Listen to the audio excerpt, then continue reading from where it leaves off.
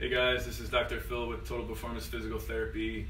Today I'm going to show you two different stretches you can do when you are having sore or tight calves. So maybe you're doing a lot more walking because you're stuck at home, or maybe just sitting around or laying in bed for extra time, your lower legs, your calves are getting extra tight. So I'm going to give you two easy stretches that'll help you with that. First one we're going to do, they're both against the wall.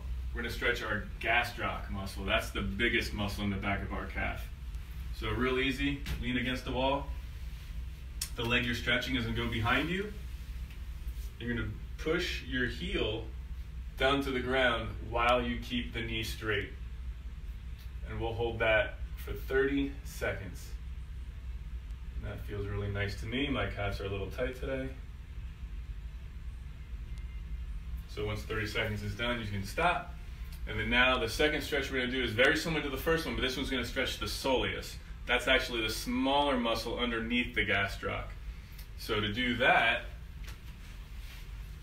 you're not going to bring the leg back as far. So what I like to tell people is on the leg that's in front, find the heel, bring your toes to your heel, step about 6 to 8 inches away from that heel, lean against the wall, and this time instead of keeping your knee straight, you're going to bend it slightly.